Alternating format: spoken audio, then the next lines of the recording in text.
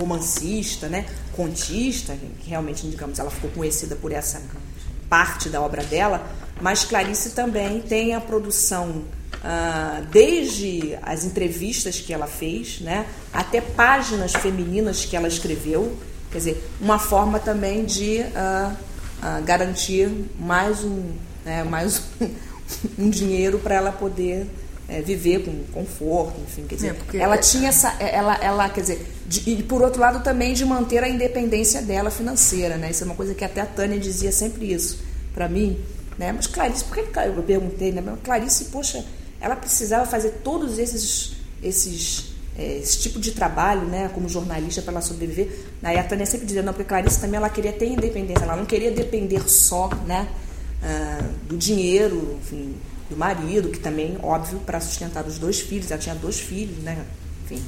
Mas é interessante também quando a gente se aproxima dessas outras facetas dela, no texto que ela escreve para a página feminina, nas entrevistas, numa peça de teatro que ela escreveu, chama-se A Pecadora Queimada ou Os Anjos Harmoniosos, foi até produzida pela Nicole. Que você foi atriz. Que eu participei, que tive a honra de participar também. É porque nessa época no Brasil, só quem sobrevivia de literatura era o Jorge Amado e o Érico Veríssimo. Pois é. Os outros escritores não ganhavam dinheiro. E também, Clarice, minha avó sempre dizia que ela foi muito roubada pelos editores. E ela também dizia, a própria Clarice disse isso em entrevistas, né? Ela ficava muito chateada de ser pessimamente traduzida. Ela não conseguia ler as obras dela de novo, mesmo em português, quanto mais uma péssima tradução. Ela ficava muito incomodada com isso. Então ela tinha que ganhar dinheiro, então ela falou, vou fazer entrevistas. E ela era muito querida por todas essas pessoas que ela entrevistou. A Tônia Carreiro, que é uma grande atriz brasileira, foi muito emocionante o que a Tônia falou, porque na entrevista original a Clarice pergunta para ela qual é a coisa mais importante da vida, que está aqui no livro, que a Claire organizou. E a Tônia respondeu na época, é o amor. E hoje, uma jornalista amiga minha que fez o papel de Clarice perguntou, Tônia, qual é a coisa mais importante da vida? Ela disse, manter-me viva. Então, só interrompendo, é muito curioso deixar o tempo passar e ver que as mesmas pessoas que foram reentrevistadas no filme, elas responderam muito, muito parecido do que responderam nos anos 70, 60. Mas e outra coisa curiosa também, que só 5 sobreviveram do livro. Só 5 pessoas. Quer dizer, 6, mas uma não quis dar entrevista. Sobreviveram? Estão vivos. Sim, sobreviveram, porque estar vivo é sobreviver. A Maria Bonomi, que era a melhor amiga de Clarice, que é uma das maiores artistas plásticas do Brasil, conhecida internacionalmente. O Ferreira Goulart, que é o nosso grande poeta, comunista. Oscar Niemeyer, que é aquele senhor que tem 102 anos de idade. E a Elke Maravilha, que realmente arrasa. Maravilhosa. Ela é aquilo que vocês viram. E ela é uma das mulheres mais inteligentes que tem no Brasil. Ela fala 15 línguas. E ela é um absurdo de pessoa, assim. Foi a última entrevista do filme. E eu era muito pequena, criança, e eu tinha muita curiosidade sobre a minha tia, porque eu via como as pessoas ficavam ao se falar o nome dela. E um dia eu abri a estante do meu pai e peguei o livro de corpo inteiro e consegui ler com 14, 13 anos de idade, porque era uma leitura fácil, porque ela estava entrevistando grandes personalidades, atores que estavam fazendo sucesso nas novelas, Tarcísio Meira, e eu li e falei, olha que legal. Isso se passaram muitos anos, porque eu, de 14 anos para cá, décadas e décadas se passaram, e precisou vir uma pessoa da Inglaterra, Claire Williams, sair daqui, para ir ao Brasil, para chegar nos arquivos empoeirados das entrevistas, para resgatar essas entrevistas e algumas inéditas e republicar esse livro, que realmente é maravilhoso e é o mesmo livro do De Corpo Inteiro, com algumas poucas inéditas. E eu peguei isso aqui e falei, eu preciso filmar isso. E é muito difícil fazer uma adaptação de literatura para cinema, né? Sim. O livro inclui mais ou menos todas as entrevistas com atores e artistas e escritores, sim, artes cênicas, esporte também, música, e tiraram algumas entrevistas com políticos que apareceram na primeira versão, sim, que eram um pouco mais difíceis de ler.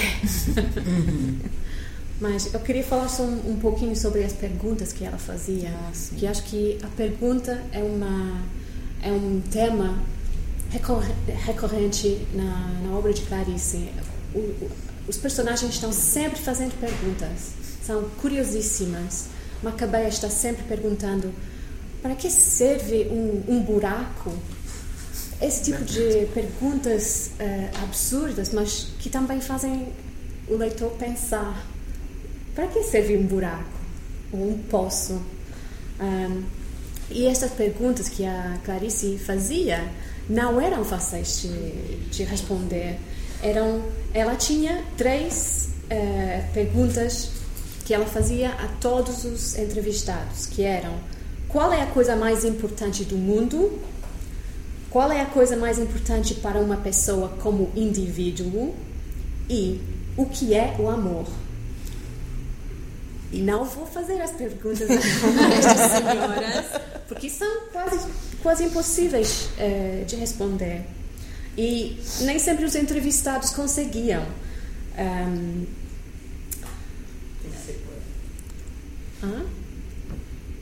Não conseguiam, faziam respostas para desviar. E uma coisa também curiosa, Claire, é que, em geral, a Clarice, como eu falei antes, ela tinha muita dificuldade de falar dela mesma. Ela não gostava de dar entrevista, ela não gostava de falar do passado, ela não gostava de contar nada pessoal da vida dela. É uma pessoa realmente bastante discreta. E o filme, eu não sei se vocês repararam, a cada entrevista ela se revela um pouquinho, porque é meio como se ela fosse se soltando, e ela acaba falando uma coisinha sobre ela a cada entrevista. Então, ao final do filme, a gente pode dizer que a gente tem um pouco assim, um painel de quem é realmente a Clarice Lispector, não é? Ela se revela mesmo nas entrevistas, e ela disse numa entrevista feita por ela, ela disse assim: eu me expus nessas entrevistas e consegui assim captar a confiança dos meus entrevistados a ponto de eles próprios se exporem. Então era um truque para convencer os outros a se expor. E ela disse: as entrevistas são interessantes porque revelam o inesperado das personalidades entrevistadas. Há muita conversa e não as clássicas perguntas e respostas. Então, estas não são entrevistas como estamos acostumados a ler nos jornais. São conversas. São mesmo conversas. E devia ser muito difícil para Clarice ter que ir a Brasília, em plena ditadura do governo brasileiro, para entrevistar políticos. Ela ia por obrigação, realmente. Quando ela trabalhava na revista Manchete, foi uma importante revista no Brasil, o Adolfo Bloch, que era o editor da revista, vai a Brasília entrevistar a mulher daquele que foi o Kubitschek, né? Não, foi o pior de todos da ditadura no Brasil. Então isso, Costa e Silva. Então isso deve ter sido bastante difícil para ela. Mas ela não teve medo. Ela perguntou ao ministro da Educação o que ele ia fazer para os estudantes. E ela também queria saber sobre os direitos de autores. Ela fazia perguntas que incomodavam difíceis. eles, né? Sim. E ela nem sempre simpatizava com os entrevistados. E às vezes brincava com eles, mas também às vezes ficava surpreendida e arrependida de ter tido expectativas baixas de alguém. E afinal ela controlava sempre a entrevista e ela calculava o sucesso de uma entrevista pelo fato de ficar ou não amiga do entrevistado no final. Ela falava com o Rubem Braga. Caribé, foi assim. Com Caribé, né? Então, posso de agora em diante ser considerada sua amiga? Aliás, a entrevista com Caribé é uma atriz chamada Letícia Spiller, que realmente foi fantástica, muito boa atriz. Me surpreendeu, eu também não esperava que a Letícia ia render tanto. E Caribé, na vida real, ele morreu num centro de Umbanda. Não sei se vocês sabem o que é isso.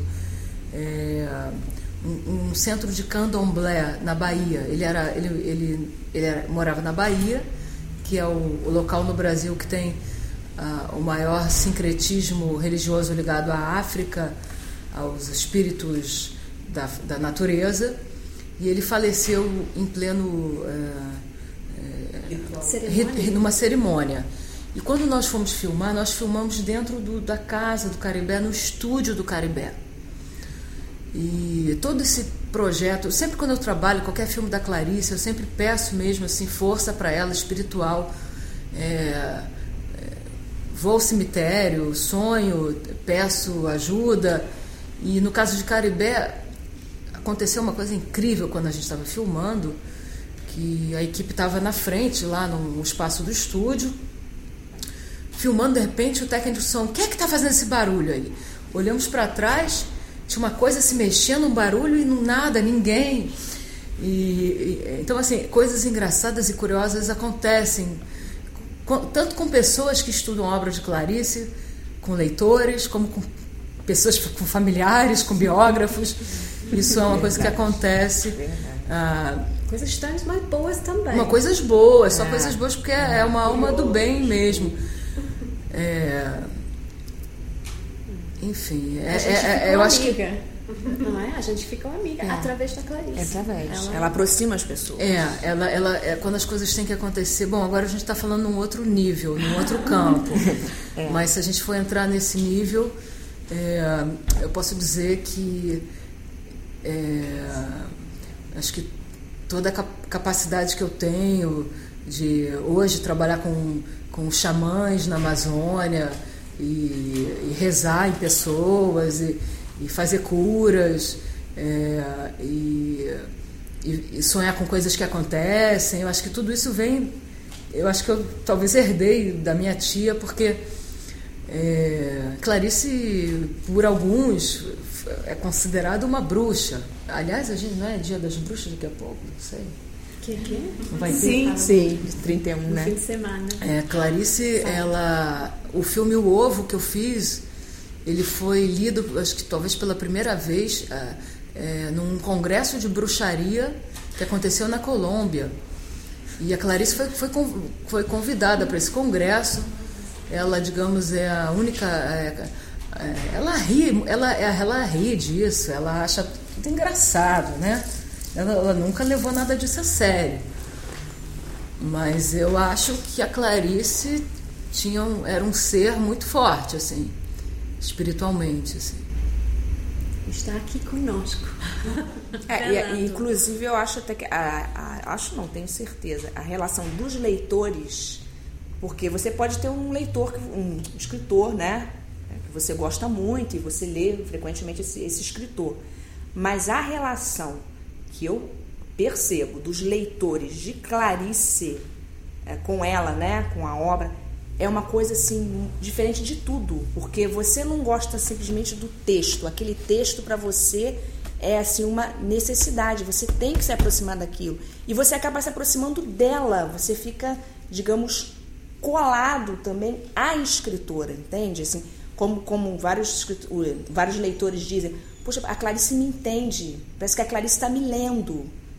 É uma relação muito diferente, entendeu?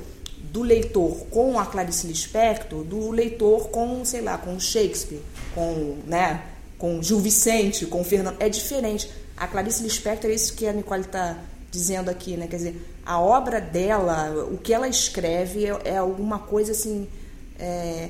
não é literatura, não sei, ela dizia mesmo, gênero não me pega mais, né? Ela não gostava dessa palavra literatura, né?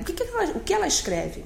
Não tem um nome, não tem uma palavra para definir, mas o que ela escreve tem uma força tão poderosa que as pessoas, quando se aproximam disso aqui, não conseguem mais se afastar, né? Quer dizer, óbvio que existem, né, aqueles que não conseguem, que têm, sei lá, medo, enfim, não conseguem se aproximar, por algum motivo não conseguem se aproximar. Ela até conta uma passagem que uma vez um professor de português e literatura de um colégio, né, no Rio, Colégio Pedro II, disse que tinha lido um romance que ela escreveu, A Paixão Segundo GH, e disse para ela, eu não entendi nada. Não entendi. E ele era um professor de português e literatura. E ela disse, pois é, uma jovem de 17 anos leu este livro, A Paixão Segundo GH, e disse que este é o livro de cabeceira dela. Aí ela disse, como pode um professor, né, que teria todos os instrumentos e condições para entender o livro, não entende? E a jovem de 17 anos entende. Aí ela disse, a explicação é, ou toca ou não toca. Porque a Clarice dizia que entender, né, não é uma questão de inteligência, e sim de entrar em contato. Então, acho que ela mesma deu, né, a definição do que como é que você se aproxima do texto dela. Quer dizer, se o leitor entra em contato, né, acho que Vamos entrar em contato com o público. Sim, vamos. Estava esperando um momento. Né? Acho que deu o gancho, né? Sim. Porque senão a gente pode continuar falando o tempo todo. Sim. Eu queria perguntar uma coisa seguinte, além da própria língua portuguesa, que a Clarice escolheu para escrever, o que vocês acham que existe de relação do Brasil com a literatura dela? Assim, por não ter muita coisa relacionada a enredos que geram uma determinada história, assim, até em contraposição com o movimento anterior dos regionalistas, então era uma certa ruptura e um desenvolvimento de linguagem. Mas vocês conseguem ver a Clarice como uma escritora brasileira, essencialmente, ou ela, por acaso, usou a língua portuguesa para escrever? Entende mais ou menos a questão? Quer dizer, claro que ela é uma escritora brasileira, né? A questão toda aí é quando entram os rótulos, né? Quer dizer, isso que eu estava dizendo, o que aconteceu com a obra dela.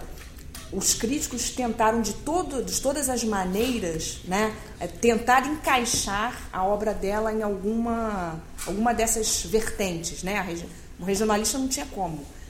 Chegaram a aproximá-la, assim, da vertente mais intimista, né? Do romance psicológico. Então, por exemplo, Lúcio Cardoso, que foi, né, amigo de Clarice, era um escritor que trabalhava nessa linha. Otávio de Faria, Cornélio Pena, né? Quer dizer, digamos assim, os escritores, né, o grupo de escritores que estavam mais próximos da Clarice no Brasil, né, na literatura brasileira, eram esses, dessa vertente mais intimista.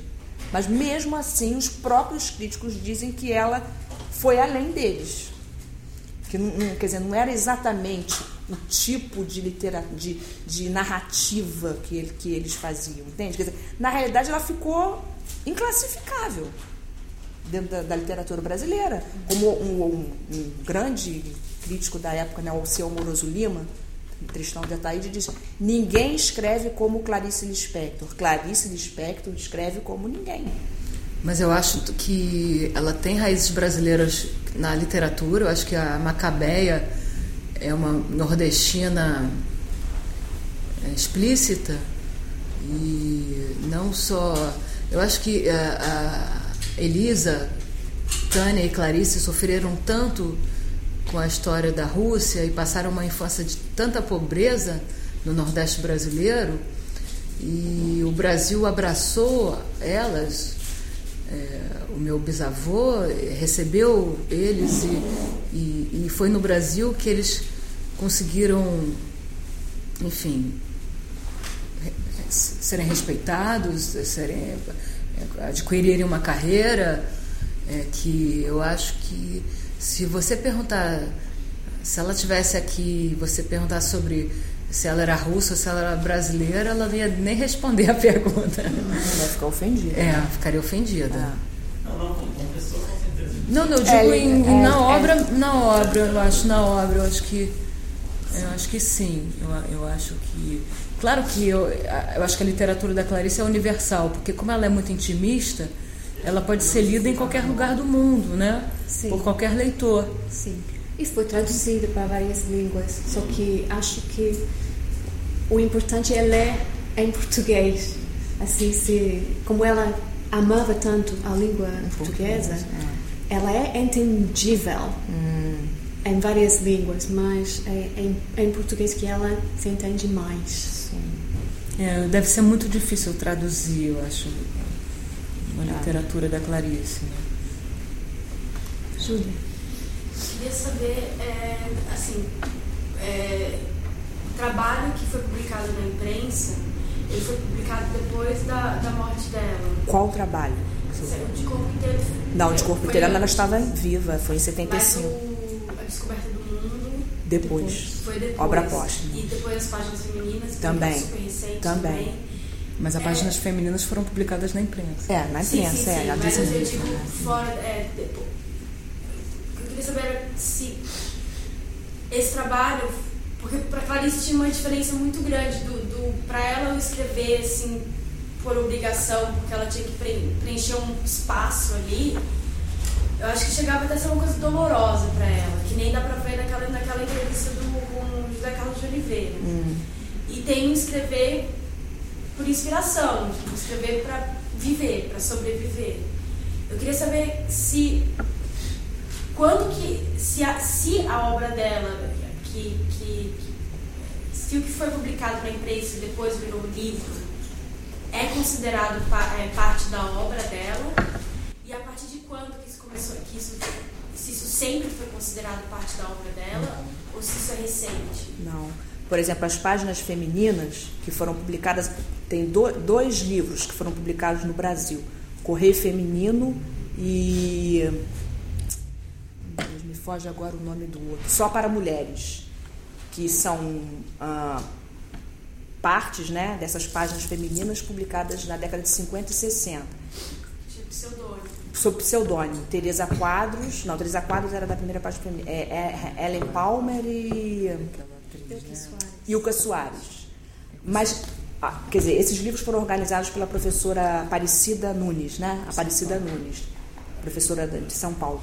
E a professora Aparecida, na pesquisa que ela fez, ela mostra que mesmo nas páginas femininas, a Clarice usava trechos de contos ou de crônicas, ou falava de assuntos que depois ela abordaria na produção ficcional. Então você vê que assim, essas outras vertentes, né, esses outros textos que apareceram depois da morte dela, né, foram sendo publicados nos livros, eles contêm elementos que, digamos, promovem esse diálogo entre o que é ficcional e o que não está fora dessa... Então, de uma certa forma... Como na entrevista, né? Isso que a gente foi comentado aqui. Quer dizer, na realidade, todas essas vertentes, elas caminham para uma coisa só. Ela escrevia muito fragmentos. Sim. Ela escrevia muito pedaços de papel. Ela sempre tinha uma caneta e um pedaço de papel onde ela escrevia pequenas frases, coisinhas.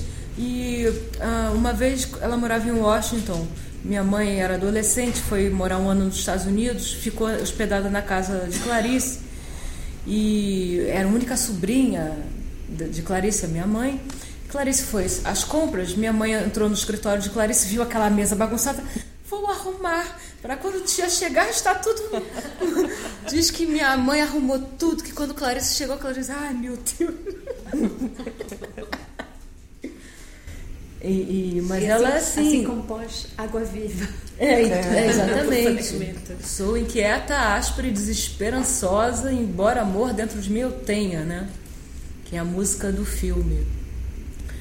A gente tem no Brasil assim grandes pessoas que amaram Clarice. Cazuza, um grande artista músico já falecido.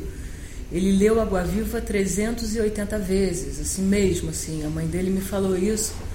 E eu também quis prestar uma homenagem a Cazuza nesse filme, colocando a música que ele, da letra da Clarice que ele musicou, né? Quem mais que eu gostaria de falar? Eu gostaria simplesmente de perguntar, portanto, segundo eu entendi, é a primeira vez que realmente este filme é mostrado. Onde é que vai ser mostrado agora posteriormente? Olha, obviamente que merece de todas as formas. Por exemplo, o que é que vai atingir? Esse filme, eu estava pensando isso ali, sentada ali atrás, pensando um pouco sobre isso. Exatamente, eu preciso lançar ele no Brasil. Eu estou achando ótimo lançar aqui, porque no meu país só dá um valor quando a gente faz alguma coisa fora, né? Então, eu quando chegar no Brasil, falar que lancei o filme aqui, vão todos abrir as portas. Mas eu devo lançar no Instituto Moreira Salles, do Rio e São Paulo, e vai ser exibido no Canal Brasil. Eu tenho um contrato de exclusividade com o Canal Brasil, que é um canal do cinema brasileiro, que vai até junho do ano que vem. Depois eu tenho um contrato de exclusividade com a Globo Filmes para ser exibido na Rede Globo Internacional. E espero que todos esses contratos acabem logo para poder vender para outros, porque a gente que faz cinema vive disso, né? Como diz meus amigos da Floresta, né? A gente vive de fazer cinema e eu espero estar filmando outros. Apesar de que, como sobrinha dela, é muito complicado para mim ficar filmando filmes dela. Eu tenho que de vez em quando fazer outras coisas para que a imprensa não fique cismada que eu só faço coisas porque eu sou sobrinha da Clarice. Então, às vezes eu prefiro chamar só produzir, chamar uma outra pessoa para dirigir, ficar meio assim escondida, sabe? Disfarçada. E se você pudesse filmar mais um romance ou um conto da Clarice, qual gostaria de filmar? Sem dúvida, A Mulher que Matou os Peixes. Acho que chamar Malu Mader para dirigir. Uau, já está organizado, já está pensado este projeto. Ela nem sabe, Malu. Mas vai saber. Mas a Claire vai ficar com filme e vai poder exibir aqui para outras pessoas. E eu vou... O DVD pronto mesmo, ele ficou pronto no dia que eu voei para cá, e só que em Manaus não deu tempo de trazer, mas eu vou mandar vários para você. Tem mais uma pergunta aqui. Só uma perguntinha assim. Eu, quando morei no Rio, porque eu gosto muito da Clarice, eu perguntava a gente brasileira mesmo sobre ela, se eles conhecem. E eu fiquei com uma curiosidade. Qual é a percepção no Brasil da Clarice, da obra dela? O que te falaram na época? A maioria delas nem conheciam. A maioria eram assim, estudantes da minha idade. E só talvez ouviram falar, mas não tinha nenhuma opinião, nenhum conhecimento assim, mais profundo do que ela escreveu, do que ela fez. Então, para mim, assim, fiquei com uma curiosidade. Quando que foi isso? Esse ano? Esse ano? Toda a geração hoje tem 17 anos, 20, conhece Clarice Lispector profundamente. Ela deve ter pessoas realmente. Você estava na universidade? Não. Mas as pessoas que eu perguntava eram estudantes. De que cidade? De que cidade? Eram estudantes na área de letras? De que cidade? Não eram de literatura. De que cidade do Rio? É muito claro que você é muito Porque a obra da Clarice, que não só, quer dizer, a obra da Clarice ela é assim, adaptada para o cinema, para o teatro, então música ou dança, então cada vez mais, entendeu? A obra dela tem sido disseminada em várias linguagens artísticas, então, digamos, ela tem atingido um público muito grande. Eu vejo pelo assim, quando eu comecei a fazer essa pesquisa para biografia, isso foi em 1990. De 1990 até hoje, estamos em 2009. Assim, a divulgação da obra dela assim, cresceu imensamente. Exposições que já foram feitas da obra de Clarice, quer dizer, realmente é um público. Só para ter uma ideia, quer dizer, hoje a gente fala internet, né? Então, se você fizer uma pesquisa na internet, no Orkut, né? O Orkut tem mais de 100 mil pessoas nas comunidades. Eu já perdi o número agora de comunidades que tem. E Clarice, assim, em termos de escritores, né, que é sempre um universo mais reduzido, Clarice é a que tem mais comunidades. Páginas, então mais de 1 milhão de páginas. Quase igual o Chico Buarque, que é um artista o que é um vivo. Fenômeno, né, para a literatura, se tratando de literatura, né, que é um campo sempre Fora mais... isso também, os textos dela saem em todas as provas de vestibular, o que deixa todos os jovens preocupados e eles acabam sendo obrigados, todos pelo menos um livro lerem, que é a Hora da Estrela. Acho que... E você mencionou o Orkut como exemplo, não só isso, como tem um monte de gente colocando frases da Clarice, frases da Clarice que não são da Clarice. Ainda tem isso, né? Inventam. Ainda tem isso. Tem. Mas assim, se você assinado Clarice. Para analisar, eu acho que você acharia assim, talvez eles leiam a obra em fragmentos também. Tem também isso. Quem conhece pelas frases, né? Tem também quem conhece pelas frases, essas frases que vão... Só uma pergunta, eu sempre vejo, nunca vi a obra completa da Clarice, não existe, de fato, junta. Não. Tem algum empecilho? Não, acho que não foi pensado um projeto nesse sentido. Até onde eu sei. Isso não é economicamente interessante para o editor. O cara compraria um livro só e já compraria tudo. No Brasil, né? Tem uma editora que faz esse tipo de projeto, que é a Nova Aguilar, né? Mas de Clarice, não sei. Todos eles editados em livro. O Paulo, filho de Clarice, ele é uma pessoa muito discreta também, ele não sai nem em foto, mas ele incentiva muito a publicação de textos ocultos, textos que ainda não foram descobertos ou que estão ainda nos arquivos. E tanto que a Claire, quando foi ao Brasil, a Teresa apresentou ela ao Paulo Gurgel Valente, e o Paulo abriu as portas para que a Claire pudesse pesquisar, e pessoas realmente interessantes e inteligentes que queiram entrar mais profundo dentro da obra da Clarice. A gente da família tem o maior prazer em receber, e eu digo a vocês que tem biógrafos no mundo inteiro que chegam, que ligam. E agora acabou de ter um da Holanda. A Nicole e a Teresa terem vindo de tão longe, mas com tanta boa vontade e tantas coisas interessantes para dizer. E bem-vindos a Oxford e espero que não é a última vez que vocês vêm. A honra foi nossa.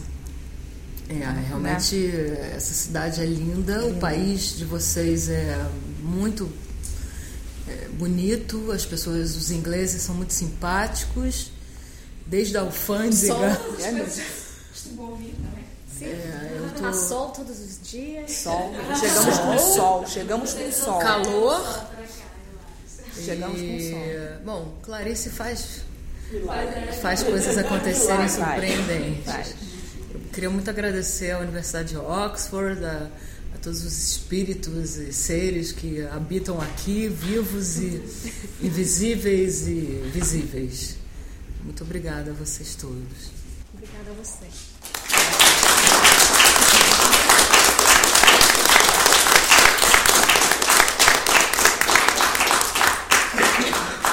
E vocês todos vão ficar em filme.